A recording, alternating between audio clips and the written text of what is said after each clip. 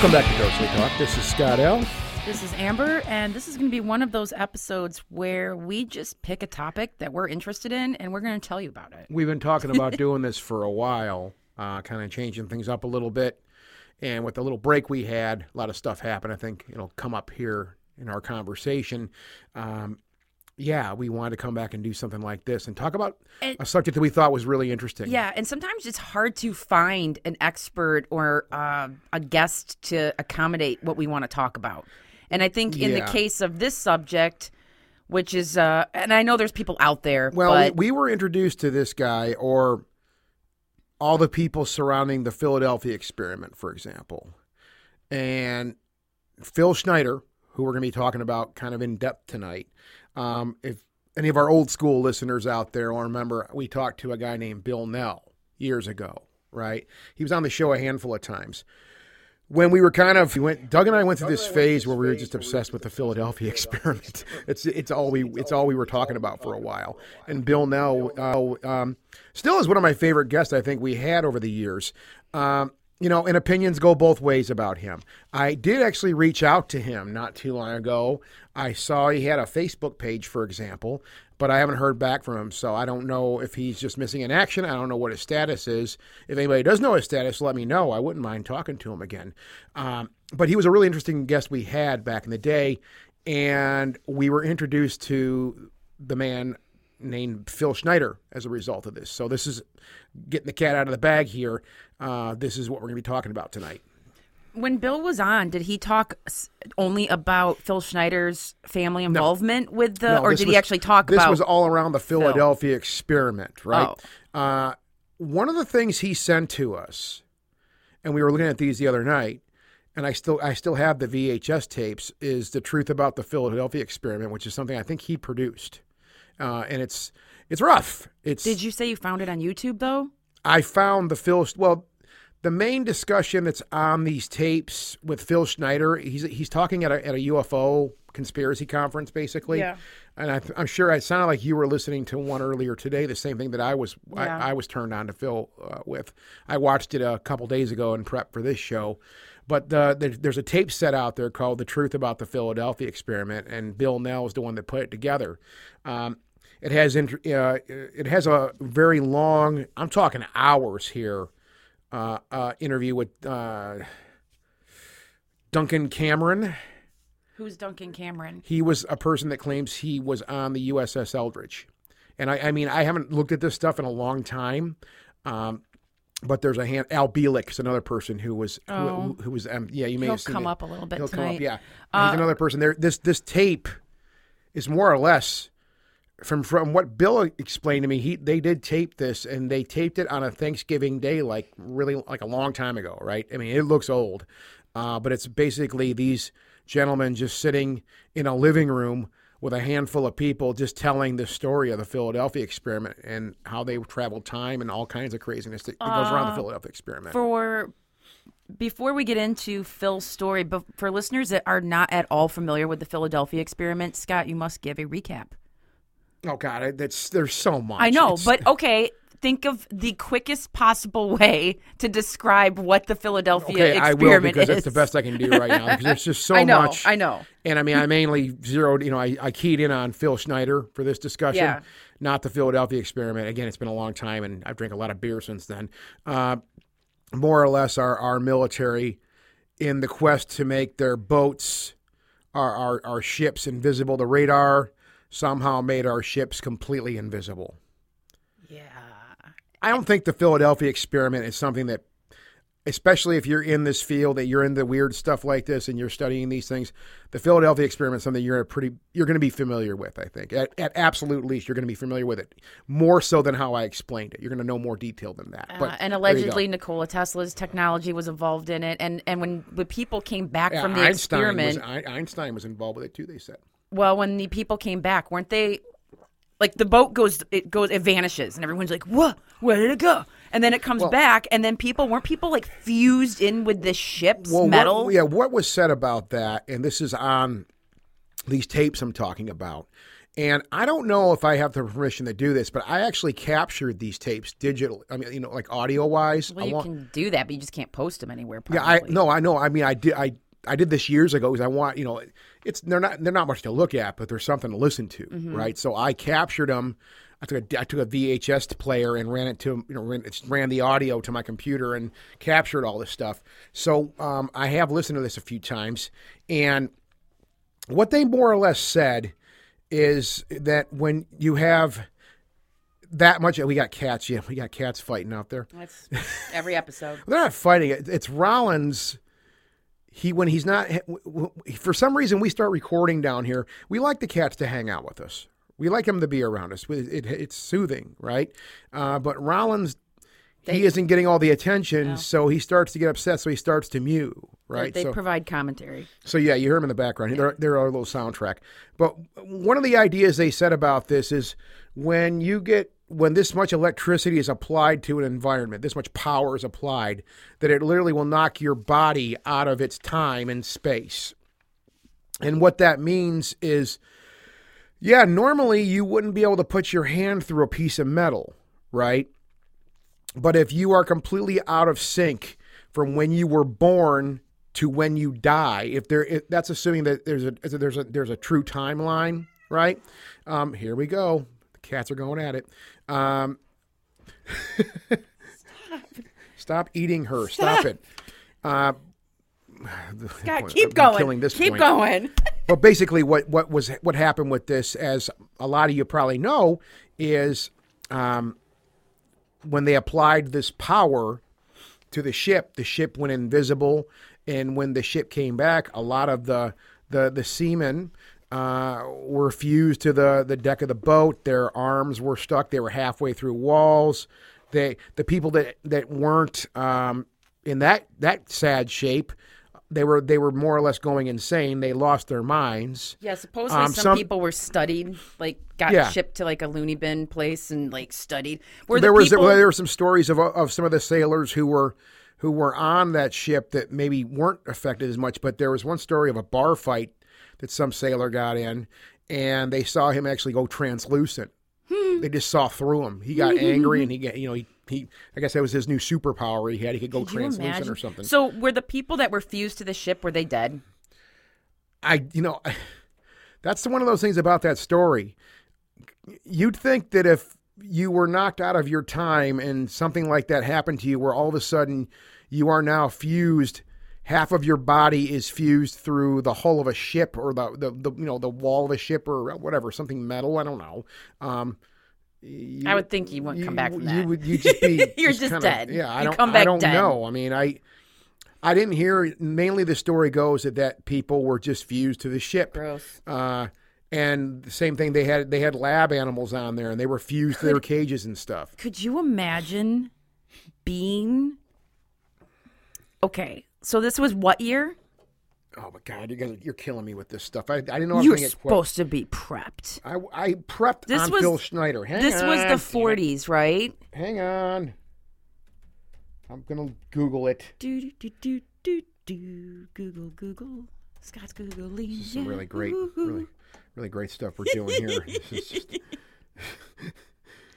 October 28th. Well, sometime around October 28th, 1943. I was going to say 40. I was going to say 44, but yes. Okay, so you would have in the military someone that's job was probably to document things with a camera and maybe always have a camera on hand.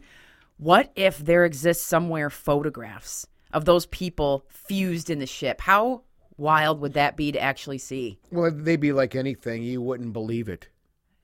It would be hard to comprehend something like. It's hard to comprehend that right now. The idea that something you normally like just this table we're at. I mean, I can put my hand on it. I can put my legs under it. I can possibly sit on it. There's all kinds of things, but all that has to do is with resistance, right? Those atoms are too compact for me to put my hand through it. It's not like air, right? Or water or something like that. So the thought, it don't make any sense mentally for a person to deal with that. You can't get your arms around it. I guess that's what makes that story so fascinating. And we can always in the future do ramble on about the Philadelphia experiment, but the only reason we mention the Philadelphia experiment is because allegedly Phil Schneider's dad, Oscar Schneider, was involved in the Philadelphia experiment because he was in the military. He was a German U-boat operator that was captured and what's the word? Repatriated into our military, and then was also instrumental in basically designing nuclear submarines. Was involved in nuclear medicine. That's what Phil claims, and that's what Phil claims. But and he knew Valiant Thor. I love that fact.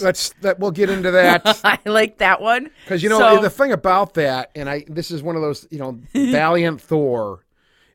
And it cracked me up the other night when I was kind of going over this stuff. Yeah, I know But here's the weird thing: there is a famous photo of Valiant Thor out there where he's in Congress. He's in the front, and then there's these people Looks behind like a him. Dude, looks like a regular dude. Well, when Phil would bring this photo of Valiant Thor to conferences where he would speak and say, "Hey, here's my dad in the background." Well, I did genealogy on Phil's family, and when you look up Phil's dad, Oscar, he was in the military. You do see his military photos. Okay. And when you see his military photo, it's on findagrave.com. It's not that hard. Oscar Schneider. Yes.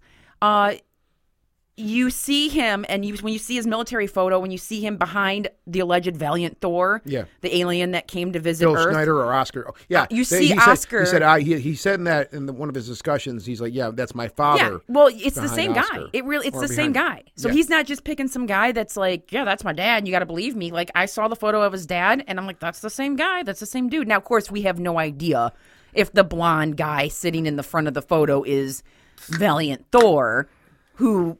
he's from Venus. He's from Venus. He's from Venus. It's gonna be one tough dude to live on Venus. Well, maybe underground, because we're gonna be talking about underground bases. So maybe he's maybe on the Venusian. I mean, we know now you can't breathe. You can't live there. Yeah. Unless he could. Can't live on the surface. Breathe there, or he was special. I don't know, but. So Valiant Thor, Valiant Thor's a fun figure in UFO lore. Well, he's a fun figure in UFO lore. They're also a really rad band too, and that's kind of that didn't hit me years ago when we were studying this stuff. But maybe we got into Valiant. Valiant Thor came around in the late aughts. Around there. And I was kind of not doing this stuff too much.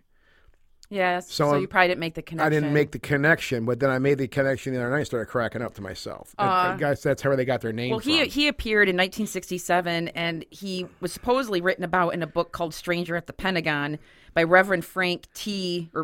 Stranges. And it's just some dude that made friends with him. He was a reverend. Yeah. And he made friends with him, and he was buddies. Yeah. And claimed that he got to know him, and that Valiant Thor, which also is really a cool name, landed. I want that name. Landed on Earth on March 16th. No, is that today? No, today's March 14th. Oh, I thought it was Valiant Thor Day. Shoot. That'd have been creepy. Oh, that would have been interesting. Well, okay, 2 days from when we're recording this show. Maybe we'll just re-record Valiant Thor Day. Oh, my God. I should post something on that day. But anyway, he lands on Earth in 1957, claims he comes to the planet to help give us information and warn us about nuclear weapons and how it's bad. We shouldn't be using these things, because that's when a lot of our UFO lore starts to begin. When we started testing nukes, that's when they started to come. Well, the whole idea, and this makes sense to me. By the way, if you're to go ahead. Valiant Thor disappeared on March 16th, 1960, and he just dematerialized when his mission was complete. Oh, just goodbye. Like Cartman going away. Okay, guys, I'm all right now. I saved the win. He made a Star Trekian disappearance. Just that's phased out. No, what was I saying now? You totally made me forget what I was saying. I don't know. No, well, that's a common theme with this, with the UFO lore thing. The nuclear testing? Well, yeah, which makes sense to me. And the whole idea is this. These people, let's just assume for a second that these races of beings, they are more intelligent than us. And that isn't to say, and that's always been this assumption you hear about, is that just because... some race has the ability to travel across space does not necessarily mean they're more intelligent than us. It just means they learn to do one thing better than us. But one thing I do think they know more about is this idea of how things interrelate in the universe.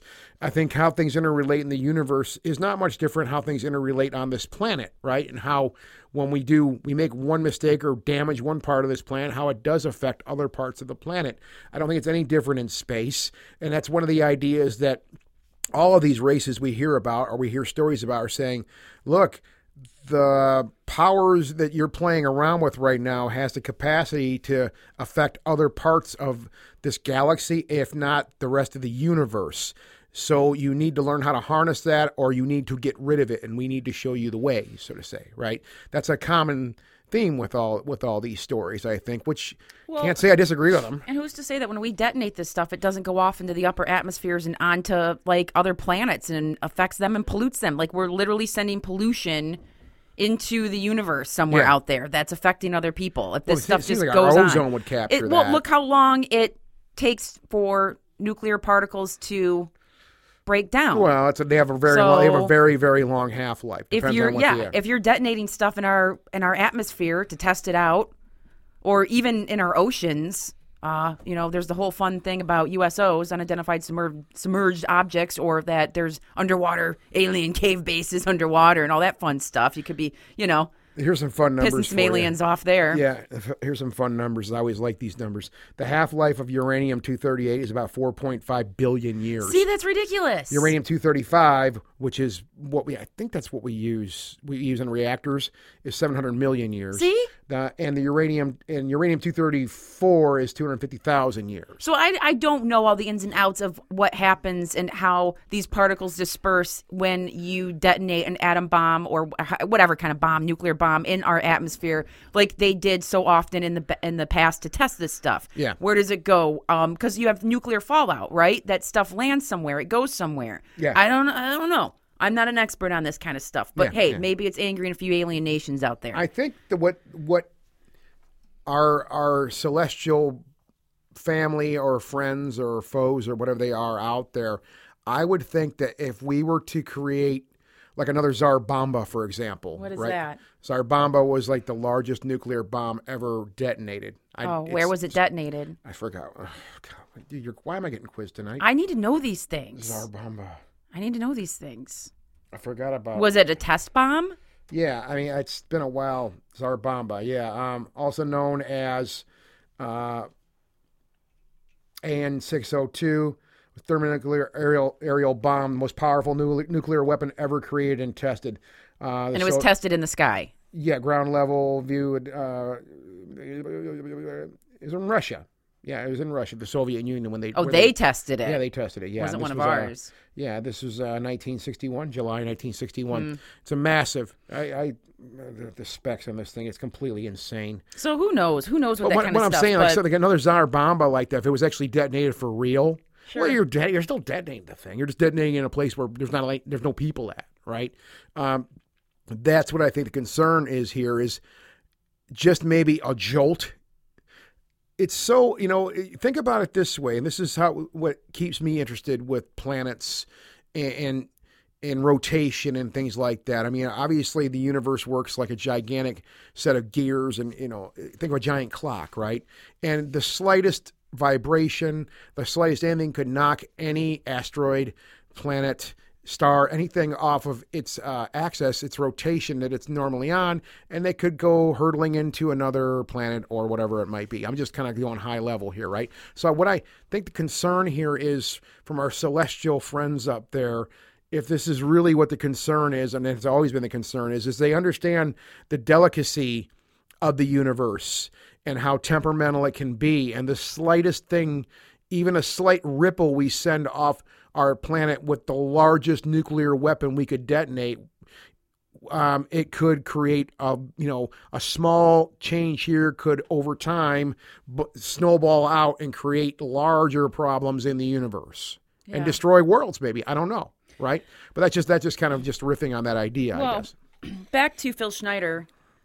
We got to start the story briefly. By the way, we cannot expertly touch on every single detail that's involved with this story, but the thing I want to summarize a little bit is before we get into Phil's life is underground bases, because I have to preface this that other people were talking about underground government facilities or DUMS. Yep. I wrote that down. What does that stand for again?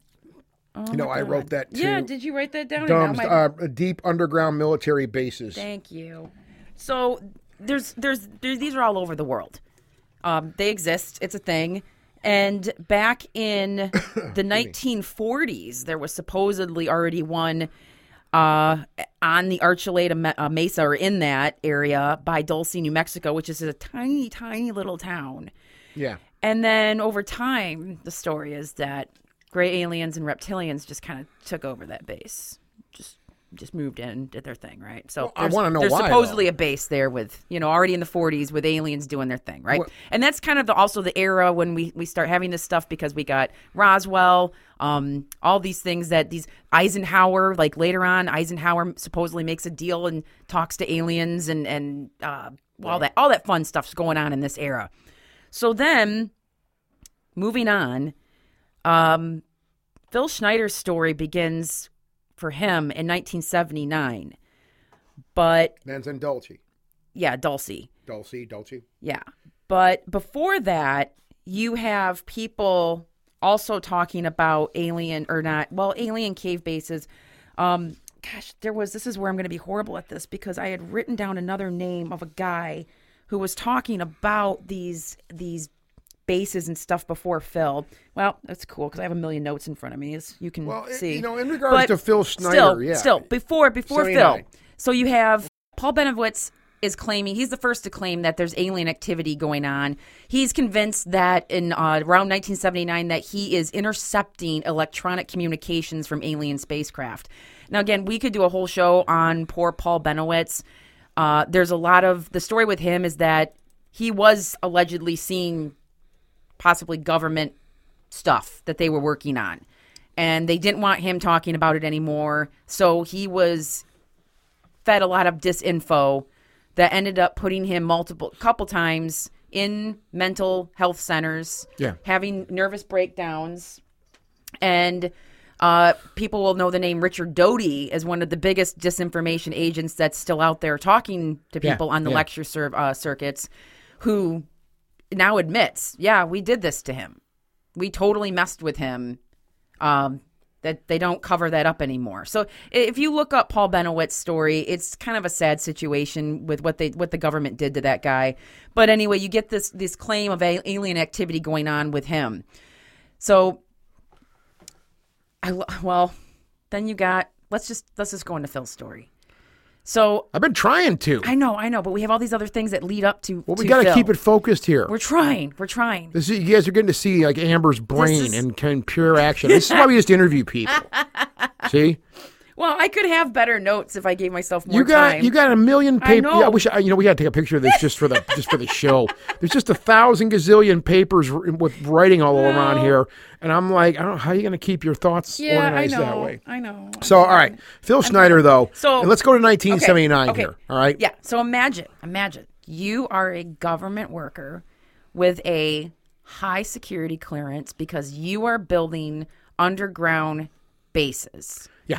So you're building a new base in the Archuleta Mesa near Dulce, New Mexico, and you take you have to drill first 4 big giant holes, shafts into the ground. And as you're doing this, one of them in particular is giving you a problem. Your equipment that's going down there is coming back broken somehow. Sometimes things being sent down the shaft are coming back missing. And when the holes were built, a strange, like, sooty, weird material came out of them that wasn't normal. So next, after all this stuff comes back broken and missing, I guess some people got to go down there. Now, I wouldn't sign up for that in a million years. That is a terrifying... Remember watching Oak Island? And them going down in those deep shafts to look for stuff. It's very dangerous. It just looks absolutely terrifying to me. Well, they had the Oak Island thing, not to go too far. Yeah, we're not going there. But there was, I watched a couple of those episodes, and some of those shafts, they were just, what the problem they would have, and this is what amazed me, is they would dig those shafts and they would just automatically fill up with water. Oh, sure. Well, I mean, being on an island there. This is in a desert basin, so I don't think water was as much of an issue. But that's just a different kind of danger. Yeah. I mean, you're still going into the unknown. You don't know what you're going to go out into. It's just that creepy darkness going down there. Why does your equipment keep breaking? Why did this strange, like, sooty material pop up? So Phil was kind of creeped out also because he noticed that there was a lot of Green Berets in the geology camp. Now, he was a geologist. He specialized in, he went to, what was his, again, I'm looking at my notes. Geologist and metallurgist, he said. Thank you. Anyway, he 17 years in the black budget program. Super smart guy. I think his IQ, his high school transcript mentioned that his IQ was something like, it's 163. That's insanity. In high school, you have an IQ of 163. Mm-hmm. So, smart guy. Anyway, he's working for these companies that are also with the black budget money. So 17 years, like I said. When you're looking at Phil, his ex-wife later on mentioned that his paychecks had the wrong Social Security number attached to them because that's how they sort of hide your identity within those projects. Mm-hmm. So anyway, he goes down there, and a Green Beret goes with him. So that's weird. Like, why are there Green Berets here when you're just drilling into the ground? That's kind of weird, right? And as they get down there, the smell is horrible. That's what Phil described. Horrible. Like the worst smell he's ever smelled. Garbage like smell. Times 1,000. Yeah. And when they get down there and start, I assume, flashing a light, there's two, as he describes, 7-foot large grays, gray aliens. And he just says gray aliens. I don't remember in his lectures if he ever described anything else. Like, I don't know if he meant like as in grays or just the color of the skin. Do you remember him saying something? He said large grays. So I guess he meant like grays as in like the big eyes, like the Whitley Strieber book kind. Yeah, but big. Right. Typically, the ones we see, they're imagined that they're rather short, actually. Like they're cute. They're cute. They're cuddly. Yeah. They'll hang out. They They'll play squeak. with your cat. Yeah. So these guys know they're not cuddly. They don't squeak. And Phil has a pistol on him and immediately shoots a couple. And I guess he said he killed two. He did. And he's like, they're mortal. He said they die. He said they do die. But then more started to come, and one just, I guess he described it as it sort of held its hand in front of its chest, blue and light. Just a blue energy light shot at Phil, and took off. What was it? His index and middle finger, like half of it. Well, in the discussion that I watched, he said it opened him up like a fish. Oh yeah. But you do see when he speaks, on his left hand he's missing his pinky and his, what you call that ring, his ring finger. Yeah. They're gone. And he's got a big slash on his chest. He said that his toenails turned black and fell off. And he also feels some things I read said that he most likely or felt he had some type of like radiation poisoning. Well, he said that he had cancer. Yeah. He said he had cancer. He's like, I'm dealing with cancer right now. Yeah. Now, I mean, that's the thing here. Well, these are all things that he claimed. All right. Yeah. Right. And it's funny because I hadn't watched these discussions that Phil had. I haven't watched them in a number of years, and it's interesting to come back with to them with an older set of eyes that I have now, because my observations are different. They truly are different. I'm going to flat out say, I don't know if I believe all this. Okay. I'm not saying I'm shooting it down. I find it fascinating, but some of the things, let's just say, and we'll get into that as we follow down this story a bit more, but some of the things that I've heard him say, they don't age well. Let's just put it that way, right? So go ahead. Well, I don't deny that he was involved with these companies. He was part of these projects. I don't get when guys like this, because what happened then? So let's backtrack. So the Green Beret gets Phil back into the bucket lift, whatever it is, the elevator shaft, and saves him. And I assume and Phil says that guy died that day. And I saw different numbers. 60 to 66 people died that day in what's sometimes known as the Dulce War. The Dulce War. And between aliens and humans. So, also, what was interesting to note, before I mentioned Phil here, this is kind of the area where cattle mutilations first started as well. So you have a police officer that found kind of the first cattle mutilation. And I guess after this war, all those cattle mutilations stopped for a while. Okay. So that's kind of spooky, though, that all this stuff is happening in this, in the same area. Yeah. It's weird. So anyway. One of the pieces of technology that Phil mentioned that they utilized when they were building these underground bases, where they actually had boring machines that would literally melt the rock. Liquefy it. They would liquefy the rock and just make these perfectly smooth tunnels, which sounds really cool. So that's just one thing I wanted to point out. It's one of the things he mentioned, some of the technology they utilized back then. Laser rock deflagration. Am I saying that right? Deflagration. Close enough. He was talking about this. So what happens then? Anyway, Phil, I don't know. I mean, he probably retired after that. He's like, I'm out. What was that? Because he ends up applying for disability in the early 80s, and this is 1973. So his injuries... 79. I'm sorry, 1979. Yeah. So, and then he applies for disability shortly after that. It's granted to him. So he's not working after this. And when he went on the lecture circuit in 1995 to tell his story, yes, he, I guess, had terminal cancer and figured, well, what's the point? I might as well start talking about what happened to me. So goes on this lecture circuit. When people do this, similar to like Bob Lazar, and they don't make any money off of it, I don't sometimes understand. Besides, I know there's the obvious, like, well, maybe he was mentally ill or something was wrong there, or he just liked the attention. And people close to Phil sometimes said he would fabricate stories, but I think something weird happened with him. We're never going to know the truth or all the details or if they're right, but a lot of his buddies around him ended up mysteriously dead, murder by suicide, as he called it, which he warned during his lectures that he would probably be killed. That he would be next. He said, if I do mysteriously die, it's because I've been killed. Yes. So don't believe what they say. Shortly, it was 1996. It was I think he'd only been on the lecture circuit for like 8 months. Yeah. 8 months, and then he's found dead.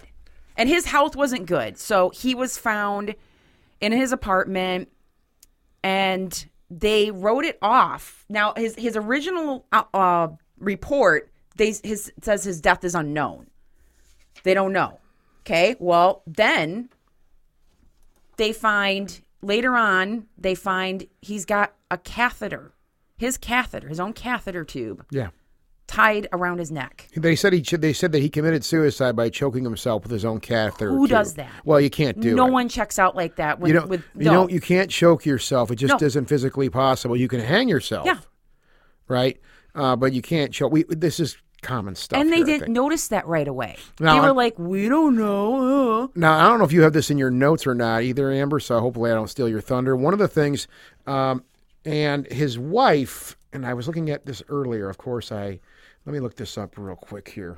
There he is right there. Bear with me. Phil Schneider, his wife, Cynthia Dreyer. Now, this is just from the stuff that I watched and read years ago. Him and his wife got divorced, and it's one of those nice stories. I like hearing this. Like him and his wife, he did have a child. He did have a child. Yeah. Him and his wife, things weren't working out. They got divorced, and as a result of getting divorced, they actually became very close friends. They were better, like some couples, they're better divorced than they are married, and they became very close, and they spent a lot of time together. They were great parents to their kid, from what I understood. After Phil committed suicide, I say that in quotes, Cynthia was able to see the body, to identify the body. And one of the things that she mentioned was, well, Phil had a surgery on his thing. It's a wanker, wiener. He had surgery on his penis, and he had a scar on there, right? And when they looked at the body they looked at didn't have that scar anymore. So, and the story, the person who explained this, and it may have been Al Bielek who mentioned this.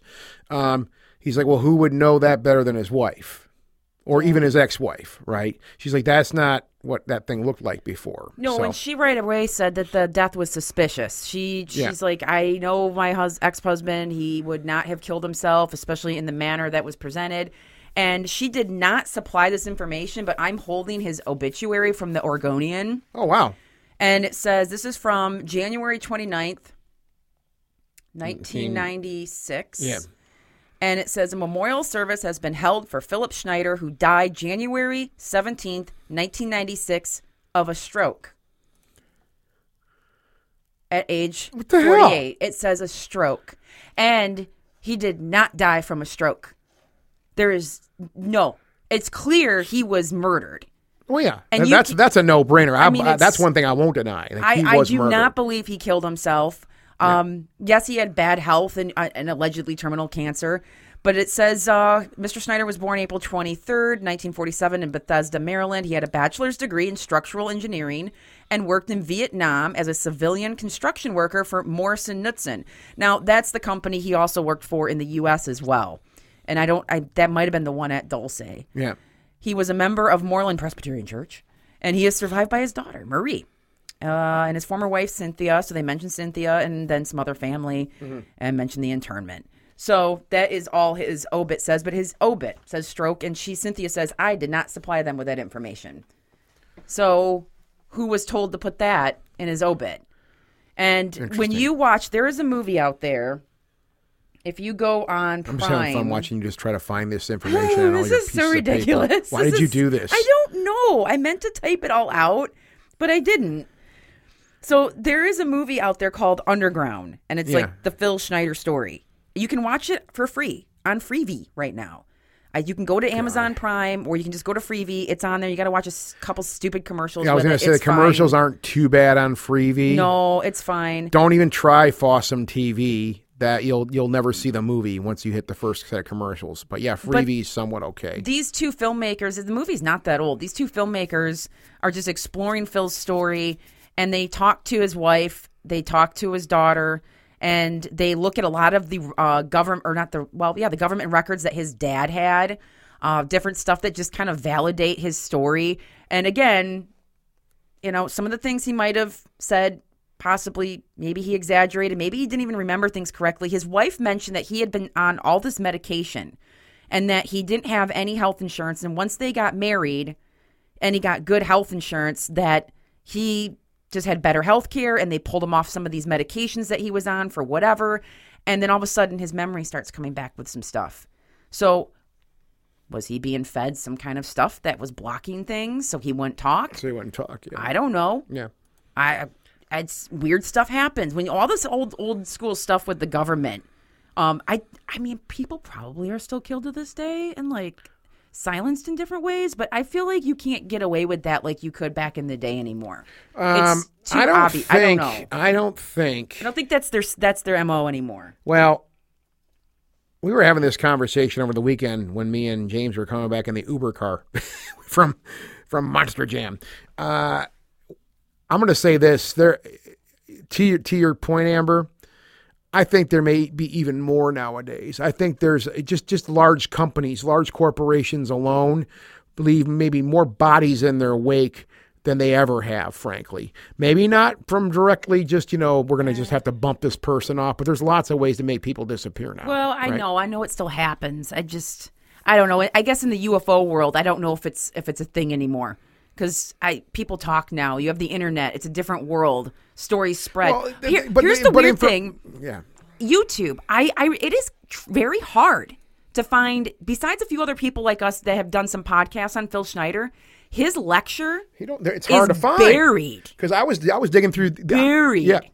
And everybody, when you go straight to the comments and you look, and everyone's like, oh my God, thank you for posting this. YouTube keeps deleting Phil Schneider stuff. Now, either that's a byproduct of them trying to consistently clean up what they call conspiracy theory stuff on their platform, or there is some type of little government cleanup that's like, God, let's get rid of this Phil stuff because it's true. let's clean this up once in a while so it's not always right there at the forefront. Who knows? I found the lecture that I wanted to find out with him that I wanted to watch on the Facebook Watch thing, which I don't know anybody out there if you've ever actually just, I guess you call it. Is that their YouTube? Well, they call it. Do you call it doom scrolling when you just keep watching video after video or video? Yeah. I do that a lot nowadays. I just lay in bed and relax. Is that what they call it? Doom scrolling? Yeah. So okay. Facebook has this, they only have like Watch, right? It's like just their thing where you can watch videos and stuff. So people upload videos to Facebook a lot, like YouTube. But you have all these weird, just lots of weird stuff up there from weird places and weird names and all kinds of weird stuff. And that's why I wasn't surprised that I actually found that Phil Schneider discussion, that the discussion that he had that I wanted to watch. He was on Facebook Watch, and I watched it on there. But yeah, I think to that point though too, Amber, information is so convoluted now also. Oh yeah. I found so many different facts on different articles, like even different podcasts I listen to. That's why I say, warning, don't write a book on Phil Schneider based on this podcast. Oh God, no. Don't even, no, because the facts are so hard where like I said, numbers were different. Sometimes stuff was a little different. Like I said, like the deaths, how many people died in the Dulce War, or years were a little off or something like that. And then of course everyone's opinions or whatever. I'm pretty sure I listened to a podcast that said that his dad was not who he said he was. Oh, I'm sure that. And I'm like, well, how did you get? Okay, I mean, I'm looking at Ancestry. That's my point right and there. I'm looking at a 1950 census record that says his dad is German. How you know it's not he's fake, military. Amber? How you know it's not fake? In 1950 already, the census, it's probably not fake. Okay, I'm not questioning you. I'm just playing devil's advocate for a as second. someone who's done a lot of genealogy, like I'm not looking at one particular faked page of whatever. Then you're starting to get crazy, and then everything's just fake and weird. But that's where it is right now, and it goes back to the question you asked, though, is or the statement you made, where people, it seems like more people are talking less.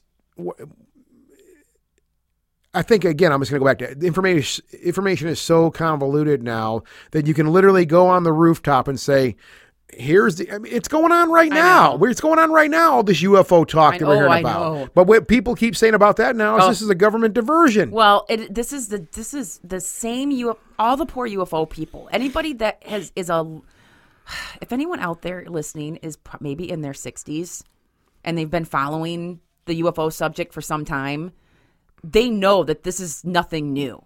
I was just reading Ivan T. Sanderson's was it Uninvited Visitors. It was a book written in 1979? I don't know. It was one of these older ones. Everything I'm reading in the intro that Ivan T. Sanderson is complaining about is all going on right now. Right now, the same thing. So there's nothing new, that nothing has changed except for some media sources such as the 2017 New York Times article admitting that the Pentagon has been studying UAP. And what's funny is everyone's like, oh, now they're calling it UAP. This old book I was reading calls it UAP too. So that's a term that's been around as well. It's not anything that they just invented recently with the advent of this 2017 article. It's hard. I feel you can get on the rooftops now, scream up and down, and say, "Look, man, this is what's going on," and you're going to have 1 million people that are going to make a video after you, showing evidence of why you're a liar. And that's what's got to be frustrating for people like Phil Schneider. If he was in fact telling some form of his truth, maybe his memory was jacked. Maybe health problems caused him not to remember things correctly, which caused people to say, "Oh, Phil kind of stretches the truth sometimes." I don't know.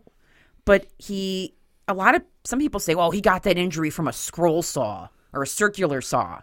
And then, of course, because I'm looking at YouTube comments, and someone's like, "There is no way that kind of energy or that kind of injury he had would have happened from a circular saw." Just the way it was or something.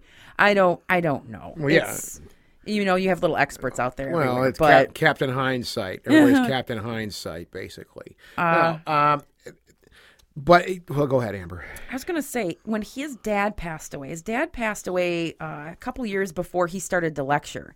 And when they were going through all of his stuff, that's when they found like these interesting photos, because his dad was part of some testing he was part of some nuclear testing. I mean, on top of what we talked about at the beginning of the show, his dad was part of nuclear weapons tests at Bikini Atoll, which is by the Marshall Islands in the Central Pacific Ocean in 1946. And he had photos of these nuclear blasts, and you got the mushroom cloud going up. He was part, he was like doing cool stuff. I mean, not that that's cool, but he was part of some significant events. Yeah. During his time, if everything's correct. And Captain Otto Oscar Schneider, I think I might have called him Oscar, but I wrote down that his name is Otto Oscar Schneider. Yeah.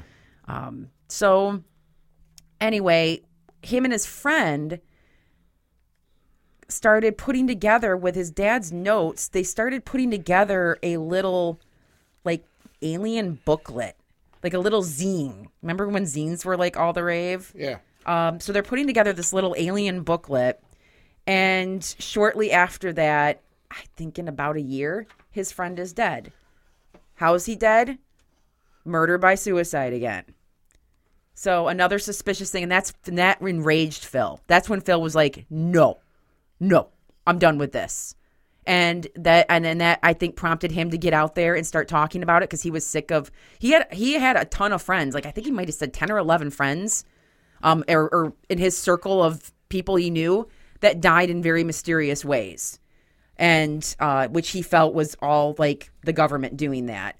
So his friend dies, and then, I guess Al B, like you mentioned his name earlier, was the one that urged Phil to go on the lecture circuit and start telling his story. Yeah. So I don't know. He wasn't making money. You got a dying guy. What's in it for him? I mean, yes, there is some longevity in his memory, because we're talking about him right now. Mm-hmm. And he's gone. I don't know. It's so weird, and it's such a when I first heard Phil Schneider's story, and probably why we're talking about this tonight, is because it was one of those things where you were like, if that is true, that is the spookiest shit I've heard in a long time. Yeah. If there are indeed aliens living in bases under the planet that can just wave their hand and an energy beam goes pew pew pew, and you're missing fingers suddenly, like.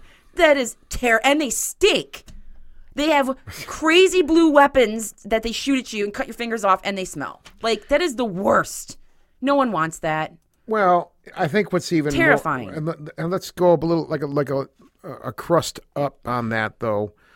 Just the fact that the idea, to me at least, that there is supposed to be over 150 different underground bases all around the planet. Well, no, there's like 150 in the U.S., and then there's like 1,400 worldwide. Yeah, you know what? Yeah, you're right. I got my number wrong. I'm looking at that now. And they're miles. They're not. They're massive. 7 stories. There's cities underground. 7 levels. Oh yeah. So there's a whole crazy like Mach whatever trains. Yeah. Phil talked about that. We want that on the surface. So that idea alone right there is kind of what's spooky to me, is that something like that could exist. Yeah. And that's just as spooky, if not more spooky, than the whole alien part. Yeah, you subtract the whole alien situation and like wars going on and stuff. Yeah, the fact that there is a thriving world living under us, doing secret things. I mean, even the idea that there's always that like idea that there's privileged people out there that have paid to have space underground in the event of a nuclear disaster, weather catastrophe, something, and they're going to be going underground and have like a nice swanky palace there to live out until they can go to the surface, if they ever could again. Yeah. There's always talk about that. You hear about that happening in China has a lot of underground facilities. Iran. In this video, in the underground video that I watched, they showed these big giant tunnels in Iran, and of course they're housing missiles, because that's the best place to protect that kind of stuff. Yeah. But it's terrifying to think like what's going on. I see the use for them. We know data centers are underground. Well, yeah, lots of them are. There's a lot of use for protecting things and doing things secretly underground. Obviously, Area 51, Groom Lake. Where are you going to do all of build your secret machines? You're going to do it underground where people can't see it and satellites can't spy on it. I mean, we just had recently a Chinese weather balloon float over the U.S. It wasn't a weather balloon, but it was actual surveillance balloon. Just float over us, reminding us how just vulnerable we are with stuff. And of course, then they shoot down all this other stuff. So in between our last show and this one, there has been a lot of UFO buzz because the other things that they shot down, one was over Lake Huron, here in our state in Michigan. And then there was like Alaska, and maybe I don't know if it's some other part of Canada. And they don't know what they are because they're like, well, we're not going to be able to retrieve them. And they suspect that it might have just been some like hobbyists weather balloon out there that I guess are always floating around doing their thing. The Bottle Cap Brigade, they're called. And that's the Bottle Cap Brigade. And they're the ones that got in trouble over this thing because they do fly balloons. Okay. Well, then why weren't they told not to do it a long time ago if it's so dangerous to our air paths? Now it is. Now that we know China is sending balloons over here to do whatever they're going to do, and I don't pretend like I know much about it either. See, some of the things about this that I do want to touch on with what time we have left here is, and I mentioned a few minutes ago, some of the things that I just found a bit suspect with his story. Sure. Right? And he mentions in one of his discussions a couple of elements. One of them is Mironite, right? Mironite, according to Phil, Mironite is element number 132 on the periodic table of elements, which is well beyond 104, which is what we currently have right now, I think.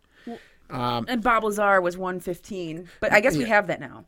But, okay, so, I haven't looked at the table of elements in a while, but there's also Corbomite. Yeah. Corbomite. Now, is that 140? That's 140, yeah. The first thing I want to point out is if you Google Corbomite you or only Mironite, see Star Trek. It goes straight to Star Trek where they were talking about this stuff. Yeah. And that's the original series, too. Yeah. Okay, this is back in the 60s. This is Captain Kirk and Spock. That's a bit suspect to me. But no, it is actually on the periodic table, Scott. Corbomite. Yes. Mironite. It is. Where? It's on the periodic table as element 140 if it exists. Look it up. Look it up. Okay. I don't know. That's at least what I found when I looked it up. Because these elements, I don't know if they have elements, because again, I'm not a scientist. I'm not a chemistry person. I never took chemistry in school. I don't know much about it at all. I think they have these theory elements, which is what 115 was forever. And then they figured out how to make it or do something. I don't know. What is element 140?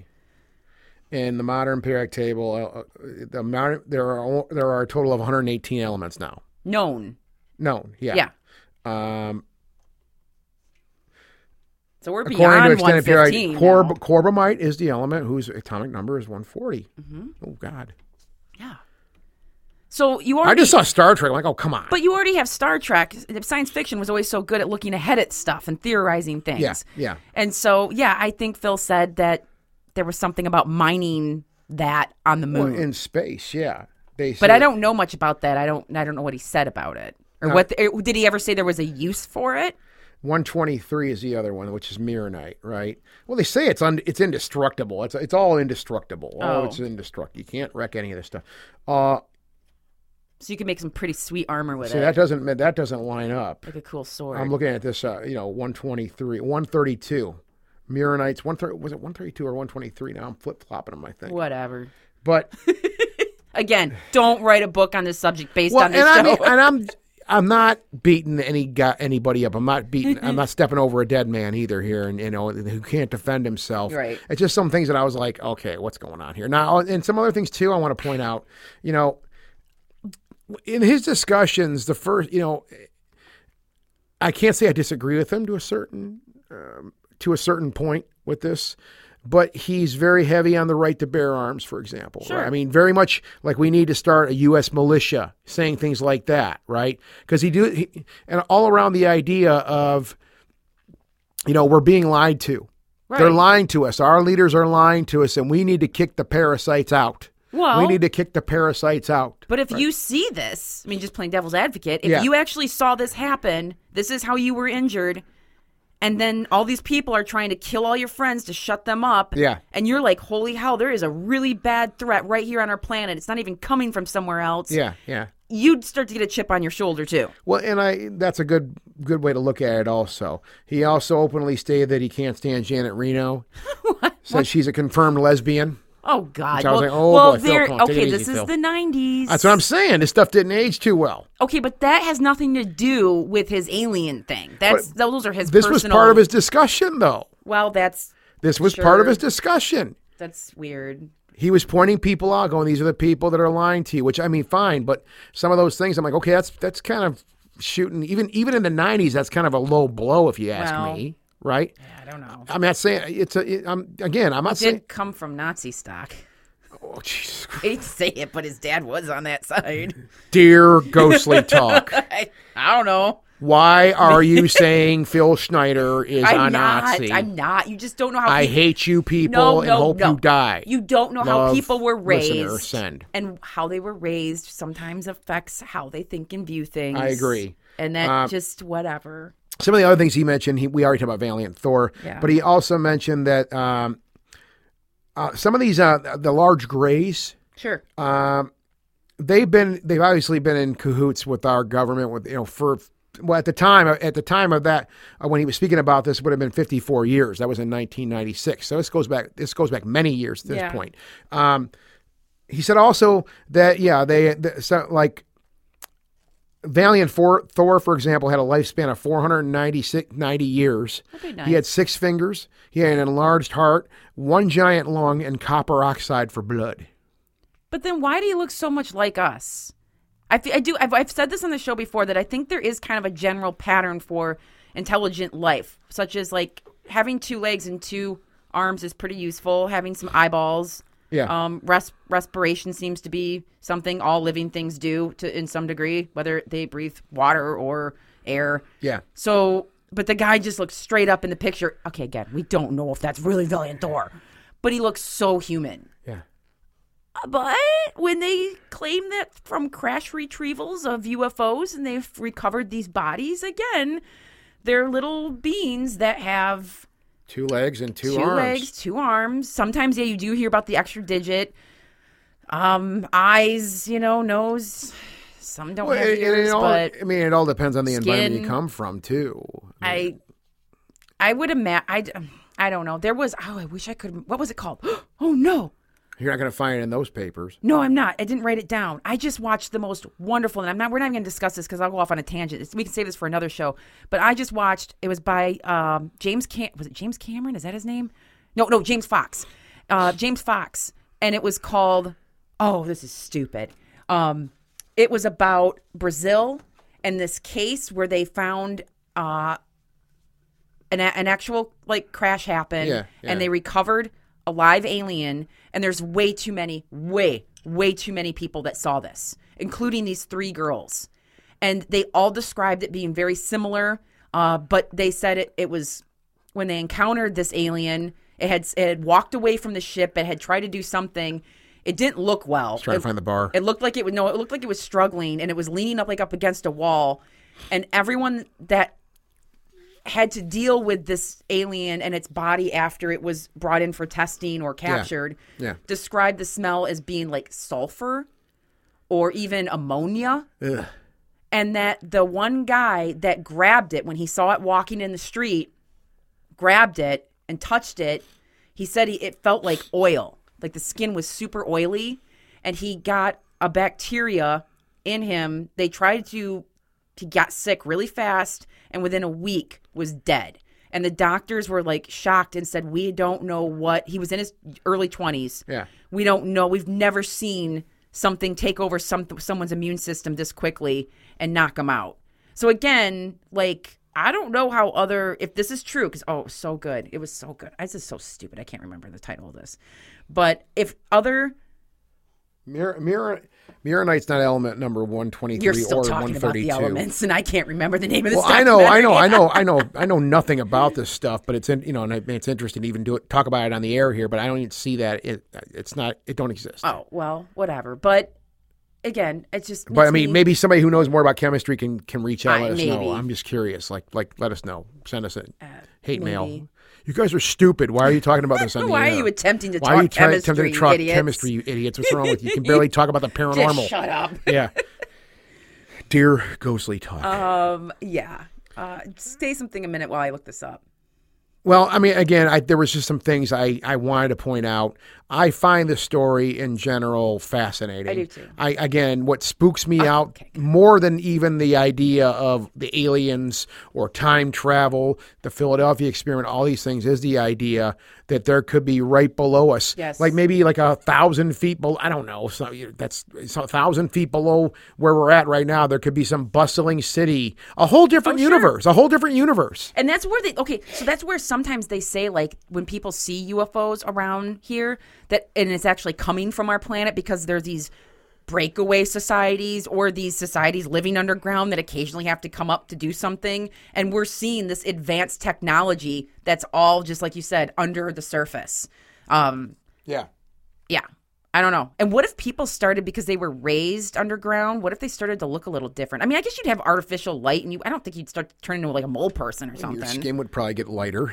I don't know. Maybe they have tanning beds down there. Might be a bit more pale.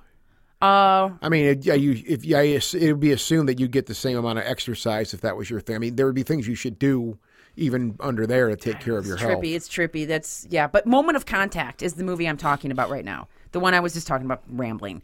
Again, I recommend, if you're into this like alien thing and crash retrievals and the idea of an actual living, breathing alien being captured, go watch Moment of Contact. In fact, I purchased it. I think I only paid like $12 for it. Well worth the $12. Cool. It was the best UFO documentary I've seen in a long time. The very last thing I want to say, because it was in my notes. Sure, surprised you found it. Yep. We were talking about this Dulce area having been the first area with the cattle mutilations. Yeah. I want to say something spooky, that the police officer, the trooper, Gabe Valdez, he was the one that found the cattle mutilations.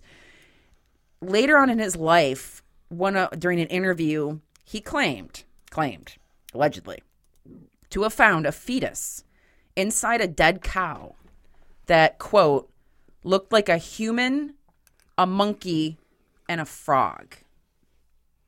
And he said this on the show UFO Hunters, which was on the History Channel. And he said there was no bones in the head. It was full of water. And he believed potentially the cows were incubating alien babies, and that's why they've been mutilated, like to remove everything. Gross. That there's a bunch of that's cows. Absolutely mortifying. So speaking of more terrifying, these are all the terrifying things we discovered while trying to look up. That explains Phil half Schneider. of our population right now. God. The mystery solved, guys. We can go Miller time. These are the things being taken to other planets or taken underground to be studied. Well, if you got a really good combination of a monkey, human, and a frog, and what if you built that into a military? Oh, the future's bleak. we both looked up in the air, I think. We're all going to die. I don't know, but let us know what you guys think about this stuff. We're going to probably do more of this. If you enjoy us rambling. It's kind of fun. I mean, I actually enjoyed this. Cool. It forces us. I mean, we still have to do research and look things up. Yeah, and you can see how well that works out. Well, I don't feel like I have to be as precise as if we have a guest on, so like I said, don't quote us on these shows. Don't quote us on any of this stuff.